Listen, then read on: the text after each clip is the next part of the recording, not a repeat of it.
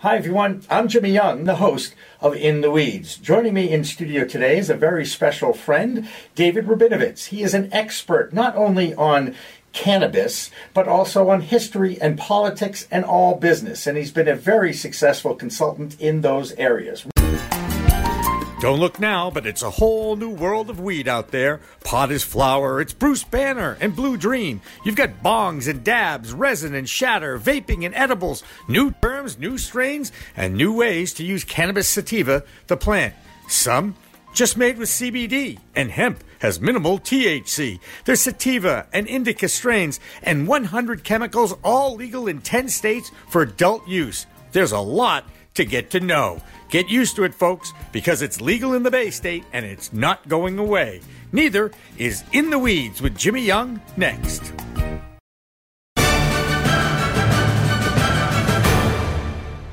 Revolutionary Clinics is just one of 49 medical cannabis dispensaries in Massachusetts, but there's a reason why it's one of the most popular. It's their patient-first philosophy.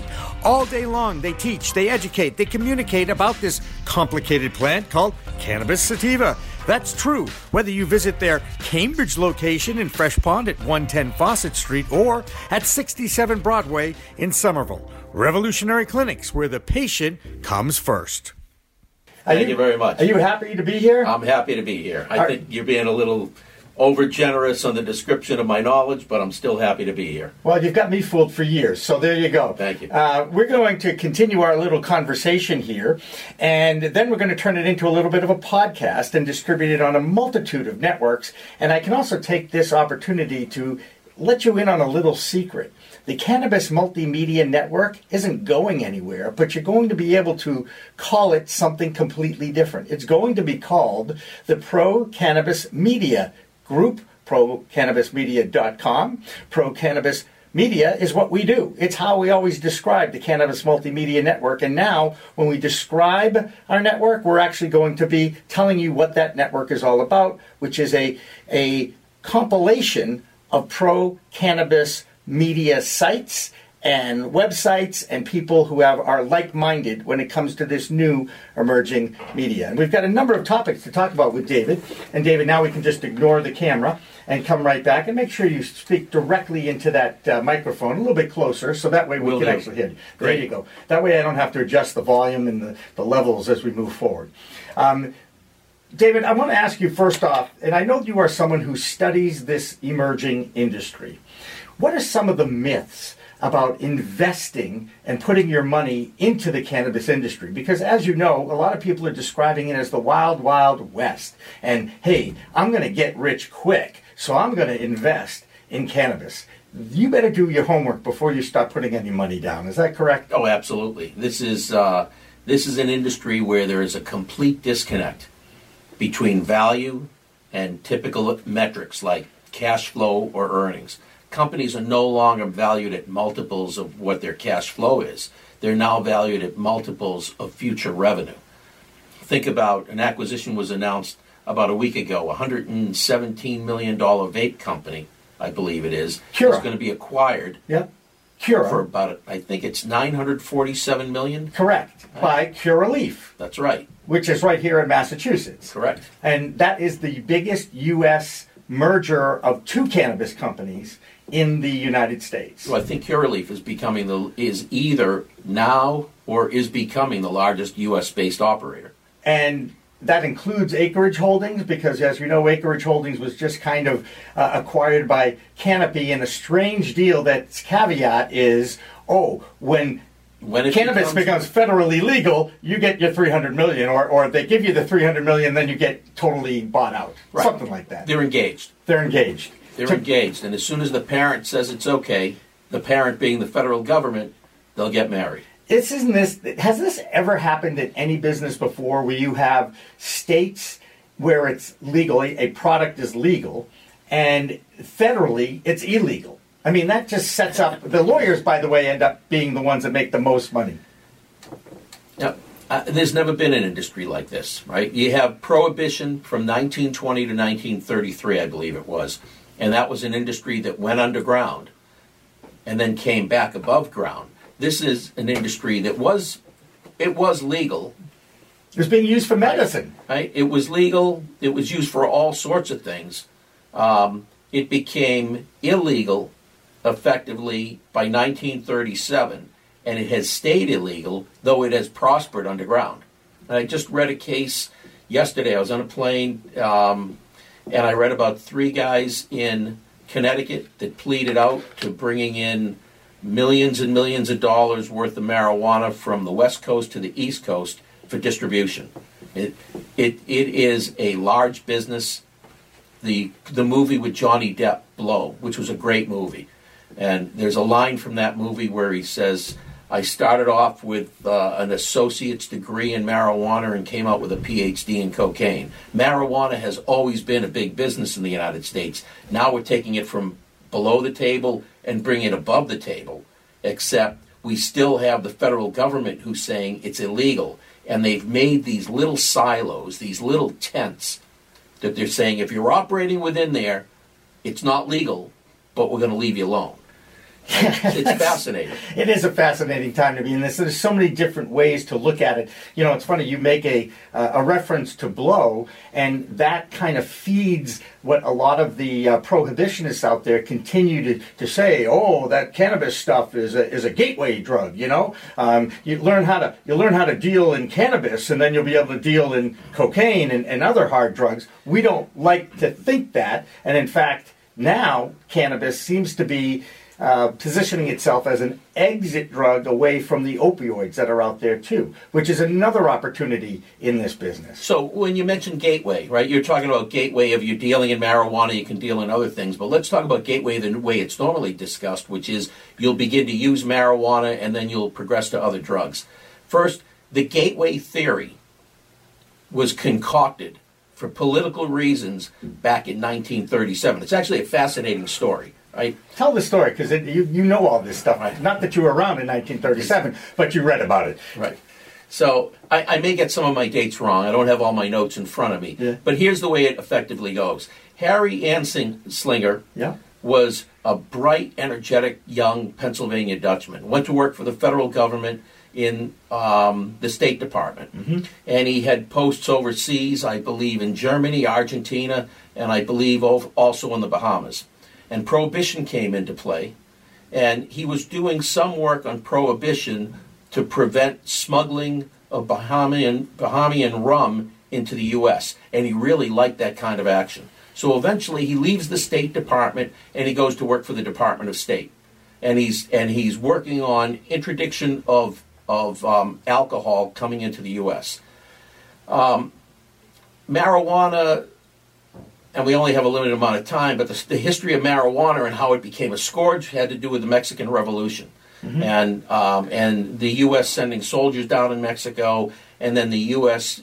Working down in the Panama Canal Zone, and studies that had come back done by the U.S. government. First by the British government, the hemp study over in India, and then a 1925 U.S. Army study that basically said it's not a big deal. But now it's coming over the border routinely, and there are people who don't like it, and they want marijuana criminalized. And the people that didn't like it, though, if I'm remembering correctly, is Hearst, because he was in the forestry industry, because he was a publisher. Yep, there's some that there's some people that dispute that, but it was more along the borders, because when you begin to look at when it became illegal, it started becoming illegal in like New Mexico, El Paso, California, then the whole state of Texas, Louisiana, that whole part of the country begins to make it illegal. It's coming up from Canada. And that's where the origin of the word marijuana, which is slang, I believe, for evil weed. That may be. That I don't know. These are the things that I've picked up over the years. So, okay, go ahead. So, now, the more things change, the more they stay the same. Right. The marijuana problem was an immigrant problem. It was people fleeing the Mexican Revolution or coming over the border. They're being driven over here. And as they're coming, they're bringing their habits with them, and one of them is smoking pot. Mm-hmm. Right? And then Woodrow Wilson sends 5,000 troops down to chase Pancho Villa around, and at the end of the day, the U.S. military would kick back and smoke a cigar, and at the end of the day, the Mexicans would kick back and light up some weed. And eventually, the U.S. soldiers start picking up on those habits and bring it back.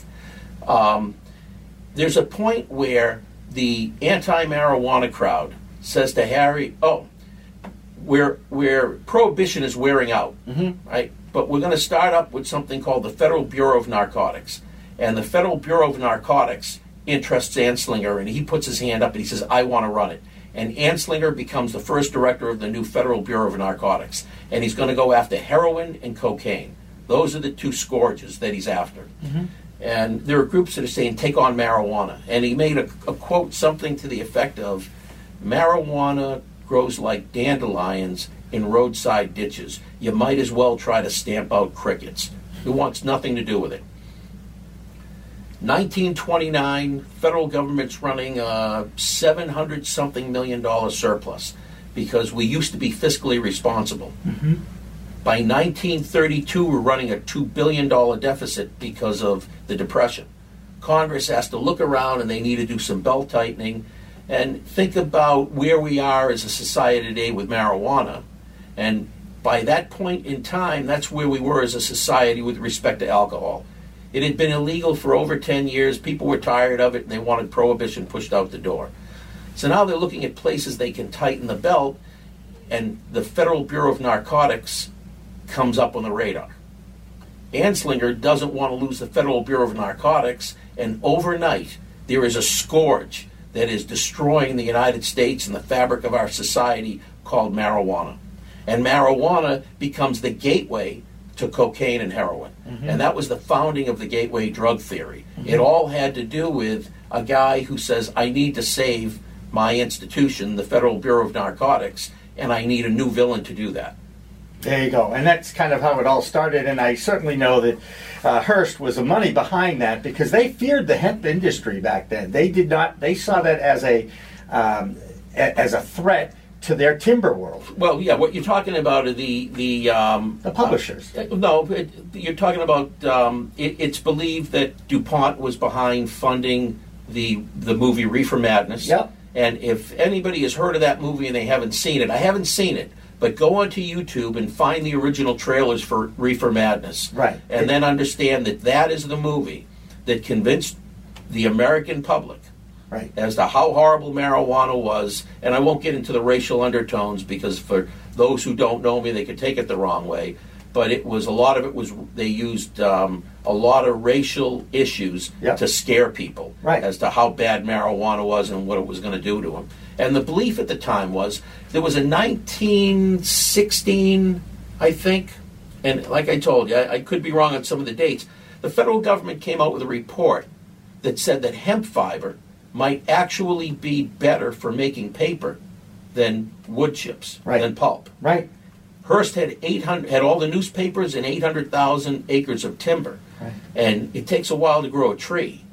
Hemp plants, they grow in a season. They grow like weed.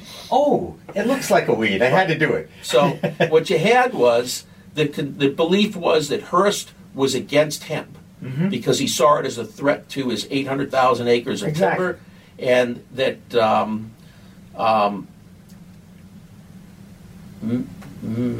trying to remember, I think it was Mellon, who would become the Secretary of the Treasury, had a lot of money invested with DuPont, and that cordage, which is hemp fiber, was going to be the only major threat to nylon. There you go. And that DuPont and the let's call it the urban legend for now, because while I've read about it and it does seem very logical, I've read other articles that say that it is in fact concocted, and you can't prove it one way or the other. But the legend is that you had DuPont on one side, you had Hearst on the other, and they were pushing at the federal level for marijuana to be illegal, with the Secretary of Treasury, who had put a lot of money into DuPont, who had an economic interest.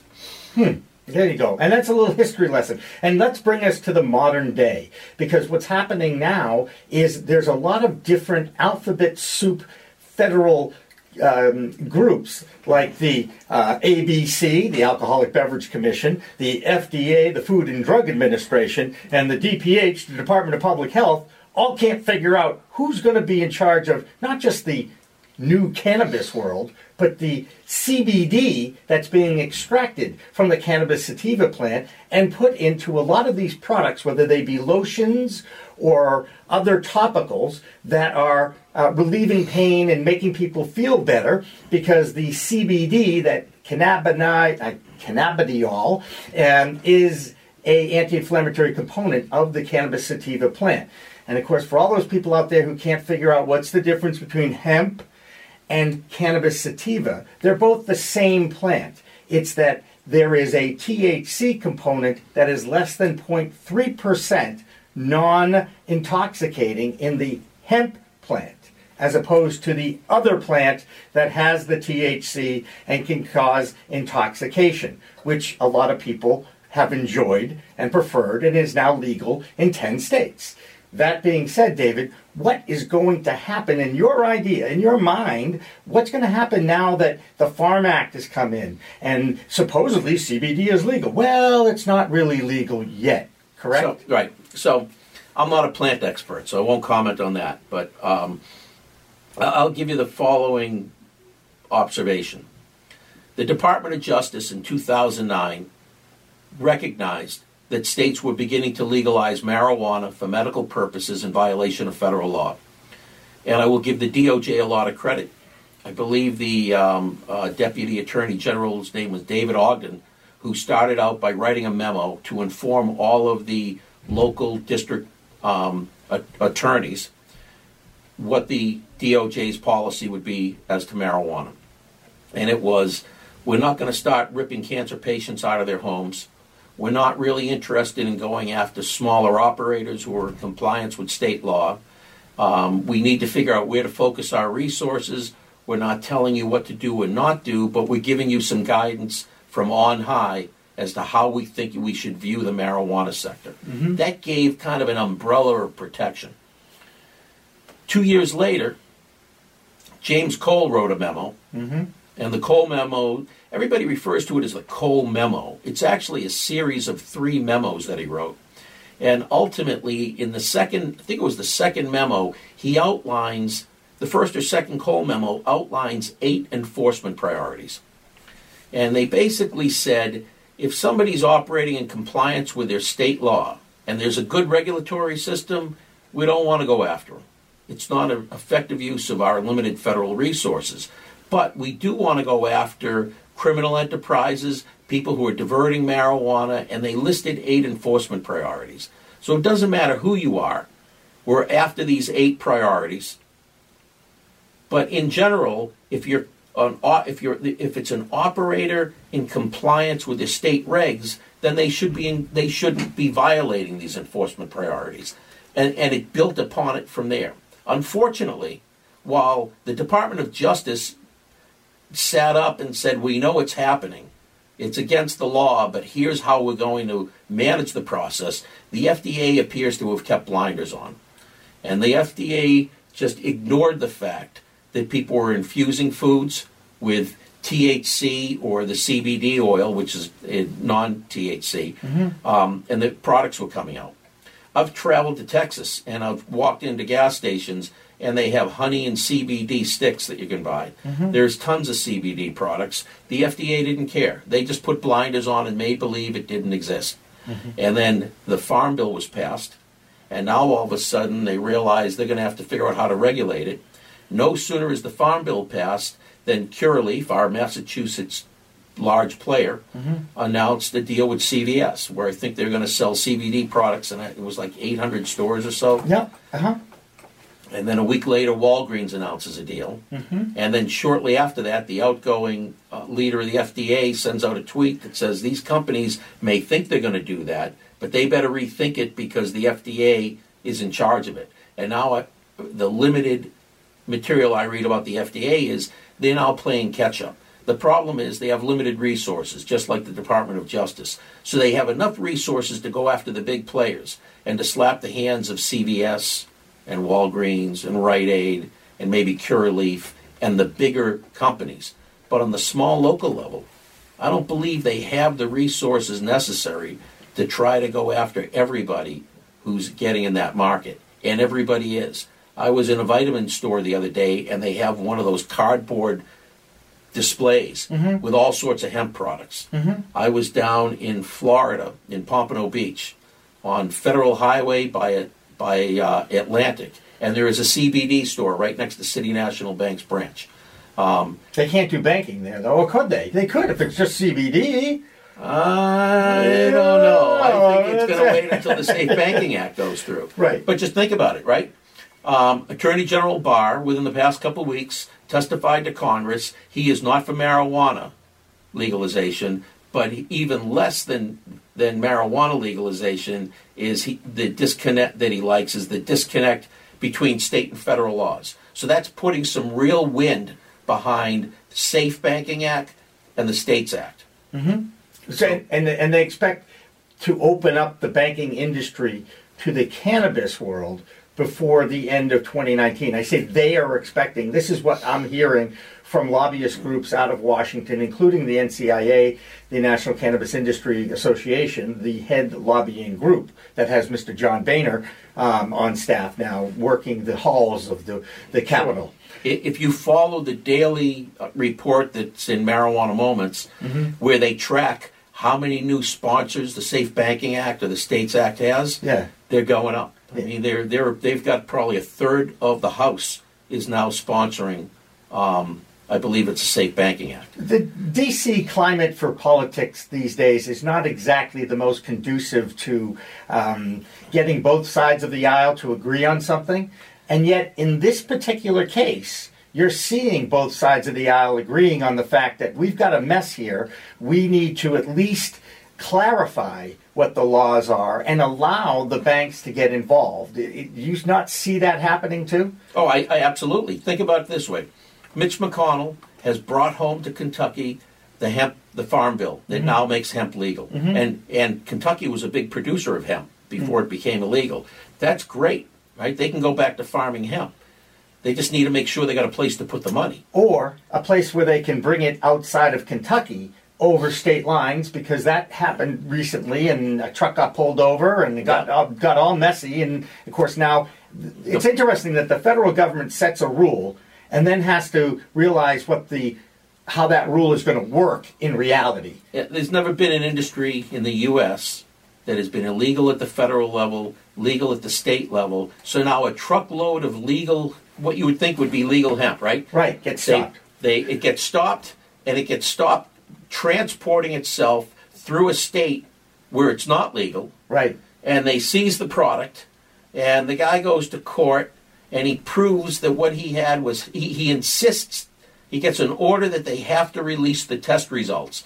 Test results show it's not marijuana, it's hemp. Right. Right? Which, by the way, it looks very much the same. Right. But it's not marijuana, it's hemp. It doesn't have the psychoactive component. This is going to be for CBD oil or many other things that hemp can be used for. And they used to make, if I recall, there was a point where they were using hemp to make automotive panels. Correct. Right? And pens. The pen that Mitch McConnell signed the Farm Bill was made out of hemp. Right. You can take, I read articles 5-6 years ago that you take the hemp, you mix it in with concrete, and you have hempcrete, which is supposed to be much stronger than conventional concrete. Right? Concrete in and of itself is not very strong. It can withstand a lot of weight, which is why when you see buildings going up, you always see those steel bars, the rebar. Right. The rebar gives the structure its strength. The concrete gives it the ability to hold all that weight. Yeah. The two of them together. But apparently, you mix hemp fiber in with concrete, it can give it a lot more strength. So now they stop this truckload. They finally they sue to get the test results released, and it's hemp. And the guy says, I want my truck back, and I want my goods back. And the state said no, because hemp's not legal here. So there's a big mess going on because of something that the government passed and didn't do their homework on it before they passed that bill. I don't know if I would say that. I mean, at the federal level, they made it legal, and now you got issues at state levels where it may be legal, it may not be illegal. And if it wasn't for that, there wouldn't be guys like you on the radio having people who actually want to hear about it, and there wouldn't be guys like me out selling advice on it. Right.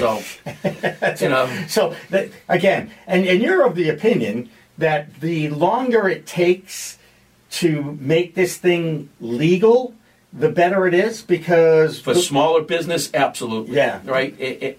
And tell me why, because we get the idea about big business eventually is going to get involved. You look at the highest levels right now with canopy growth, acquiring acreage, and again, that's same thing going on with Curaleaf buying Cura Holdings, I think is the company that they bought too.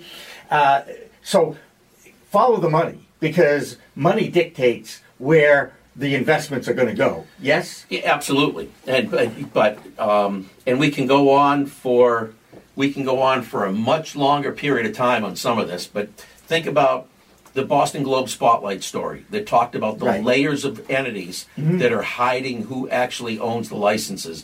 And as I understand it, the Cannabis Control Commission is now wrestling with how they're going to unwind that to figure out who really holds licenses. Because there are license holders who are bragging in public reports up in Canada, as well as municipal meetings in Massachusetts, that they control, as an example, 11 stores in a state where you can only control 3. Right? And again, there's a lot of positioning because people want to control more stores than they're legally allowed. And how do you grow a big company if you can only have 3 stores in one state, a few stores in another one? Right. Especially now when you only have 10 legal states, even though you have over 40 medical cannabis states. Right.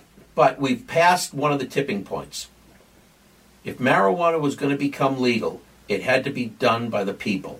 They had to get signatures, they had to force it on the ballot, and the people had to vote it in, which is what happened in Massachusetts in 2016. And that was the kick, that the people that we hire to do these things for us, called legislators, needed to actually do their job and create a law to serve the will of the people. So the legislators went back and rewrote the marijuana law in Massachusetts. If you look at what's going on nationally, and the bills that are out there, and the states that are considering it, New Hampshire, Connecticut, New York, these are not voter initiatives. These are legislative initiatives. Right. They're now crafting the laws, and the legislators, state by state, are now deciding what they want to do about it. So we've past the point where to make marijuana legal, you have to stand in front of the supermarket and collect signatures all day on Saturday. It's now being debated at the legislative level. So it's progressing forward. And what I'm hearing about New Jersey and New York is because the legislature couldn't figure out how to do it, they feel like it has to go back to the ballot box in 2020. And therein lies the ability for the people to be heard, because once the people do get involved with it, and over 63%, according to the last poll that I saw by the Pew Research Group, agree that it should be federally legal, you expect that the voters will vote legal whatever state they're in. And then it goes back to the legislature again to interpret the vote and create processes and commissions like we have here in Massachusetts. And it's taken 2 years even before they were able to launch their first adult use dispensary. So we're still a long way to go here, no matter who initiates the change. Right, but let's break that down a little bit. We have the federal laws. Then a state may decide that they're going to legalize marijuana. That's a state law. It could be a voter initiative or it could be done legislatively. Then they'll shift it over to a department that they'll charge with the task of creating the regulations. And they'll create the draft regulations, they allow for public comment, and that becomes the rules of how the industry will function within the state. Those are the regulations. Then at the local level, it may also allow that the local municipality has some sort of a say. And the municipality may be able to create their own ordinances around this, which, having nothing to do with marijuana or another project I worked on a couple of years ago, caused me to take a jump in to understand what's the difference between your local laws and your department laws and your state laws, and it's laws, regulations, ordinances, and the way they stack together to create the framework that you have to operate under. And if you don't understand it, walking into it, it's kind of murky. Gotcha. And I'll tell you what, speaking of murky, pretty much everything having to do with the cannabis world right now is a little murky, because you've got the states and the feds trying to figure out who's in charge, what the rules are. I'll tell you, the only winners in this whole thing, and as you've talked about before, is that the margins if you're going to open up a cannabis shop, it's not going to be as lucrative as you think because the margins are so small based on the regulations you have to follow. The lawyers are going to be the big winners in this because they're going to be getting paid to interpret these laws and the mess that it is. Well, yeah, I think there's a lot of winners, though. I just read an article the other day that was talking about cultivation, and it was one of the major cultivators with a facility in Massachusetts, and is that Greenleaf by any chance out in Holyoke by any chance? Is that the one? No, but okay. But putting aside who it was, yeah. If I had all. Typically, Jimmy, I just happened to drop in this morning. I know, and I put you on the mic, I put you on the spot, and we started a show, and that's just how I am. And I don't have a problem with that. It's okay. just I don't want to get real specific because I like to be precise. Yep. So this was one of the major players, and they create space that they lease to cultivators. And there was something in the article about, I believe it was the CEO making a comment about, we get these places up and running, and based upon the various cuts we get plus the rent, we look at a 1.5 year payback. I mean, there is a lot of money. Right. You have to be in the right part of the industry to see the biggest margins. Well, you got to be at the right part at the right time. Everybody thinks that marijuana is the nirvana for making money. There's businesses that do go out of business in the marijuana sector. And aside from that, what most people don't want to acknowledge, marijuana at the end of the day is an agricultural product. Right. And I have this informal test I've done with you and folks in your office that I've been doing since October. What's your favorite fruit? And that's rhetorical right now. Yeah. And I'll ask that question to people. And really what it boils down to is if somebody says, I like apples or I like grapes, and I say, what brand? And they can't answer that. Right? The most that people can tell me on brands of fruit are Dole, Del Monte, Tropicana? Tropicana orange juice, but it's already been processed. Yep. Marijuana is a flower. Yep. Cannabis sativa is the flower. Okay, but as the flower, yes, like a tobacco leaf, it's going to be important what it is. But as soon as you begin to extract out the oils and do all the other things that you want to do to create an ingredient that's going to be infused into another product, that's going to be put into a patch, that's going to be a part of a lotion, or it's going to be a bath bomb, whatever it is. Or a brownie. Yeah. But now what you have is a commodity product. And when you have a commodity product, think about milk, right? You've got Hood Milk, Gorelick Farms. They don't have all those cows. They're going around to smaller farms and through a process collecting all of that milk, which then they package and they sell under their brand. Marijuana is going to go the same way at some point. It's going to be, the CBD oil it may be branded by somebody. Yeah, like Stanley Brothers, Charlotte's Web. Yep. Yep, it may be branded by somebody, but where that hemp is going to be grown, let's say in Massachusetts, is going to be at farms all over the state, indoor and outdoor. Right. And at that point, when it becomes a commodity, the prices begin to get compressed. The prices are fat now, in part because there's so much confusion in the market.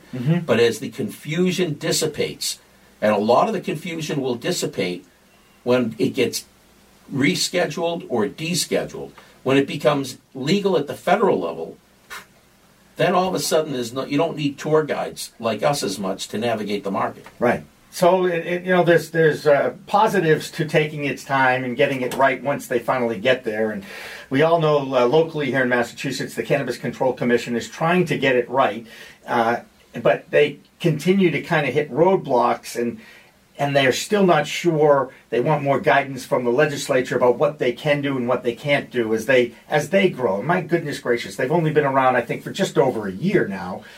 We've had over $100 million in adult use gross sales in the Commonwealth of Massachusetts since November 20th when it started last year. It's here to stay. What's fascinating to me as someone who's in the media who likes to hear stories and tell stories is there's so many different moving parts every single day in this industry that can affect history. And that's what fascinates me, and that's why I'm in it, and that's why I built this little pro-cannabis media group. And I appreciate the fact that you've decided to join us in some capacity in hosting a podcast that we're going to call Business and Politics of Weed with David Rabinovitz. How do people get to you? Because we do know the last time that you actually sat with me, people actually listened and then found you. So how do they find you? So you can find me on LinkedIn. It's the easiest way. You got to spell the name right. Yes. It's with a V. With a V, not like Archie Bunker's attorneys. This one is with a V. and that's probably not going to go over for a lot of the millennials. I was going to say, who the heck is Archie Bunker? If you're unless you're over the age of what? 50. 45 or 50. 45 or 50, you're not going to know that reference. That's right. But Business Politics of Weed, David, it's great to actually reconnect with you, have you in studio. We look forward to the future podcasts, and I look forward to the day when I'm not in the host chair and you are. Well, we'll see if we get there, Jimmy, but thank you. All right, for David Rabinovitz, I'm Jimmy Young. This has been In the Weeds, a special edition for the brand new Pro Cannabis Media Network.